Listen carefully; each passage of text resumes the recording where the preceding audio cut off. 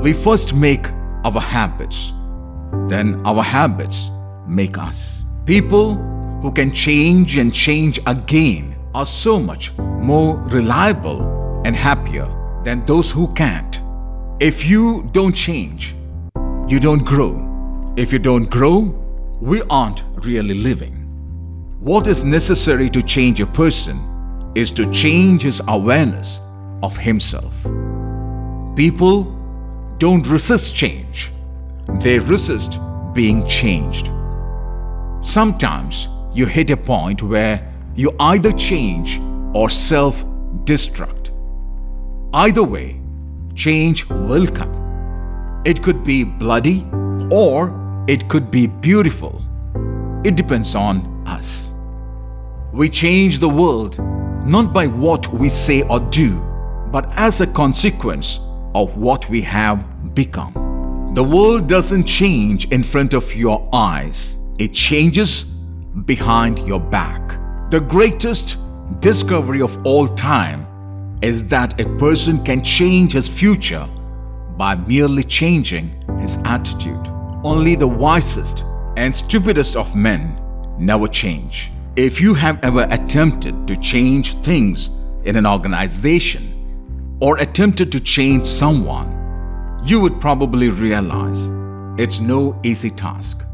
3 insights about change. In the book Switch, the Heath brothers liken change to getting an elephant to travel down a new path. To trigger change, you need 3 crucial ingredients: the rider, the elephant, and the path. Let's take a quick look at what they have to say. Number 1, direct the rider. What looks like resistance is often a lack of clarity. Often people don't change not because they resist it, but they are unsure how to change. For example, eat healthy is vague, but go for the 1% fat milk instead of whole milk is specific. To get people to change, give them crystal clear direction or demonstrate what they do so others can follow. Point number 2, motivate the elephant. What looks like laziness is often exhaustion.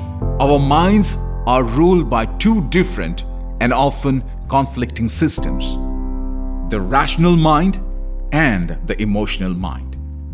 We may logically agree it's good to change, but our emotions say something else. When the 2 systems are in conflict, the emotional mind tends to take over, and it takes a lot of self-control for the rational mind to stay in charge. To lessen the friction, appeal to both the rational and emotional minds. Once the change is underway, you will want to build habits to conserve willpower.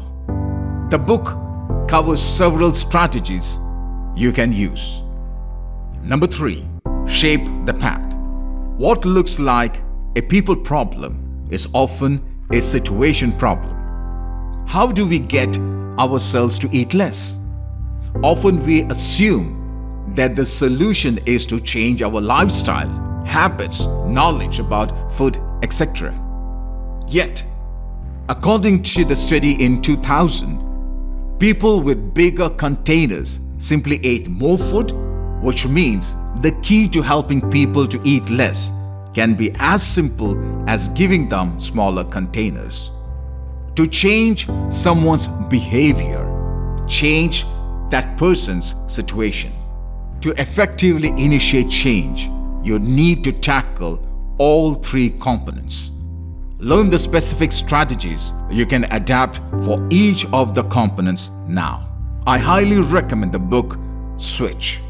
If you are looking for change management strategies, our recommendations are: Our Iceberg is Melting, book number 2, Who Moved My Cheese, and book number 3, Influencer. Change, like healing, takes time. Everyone thinks of changing the world, but no one thinks of changing himself.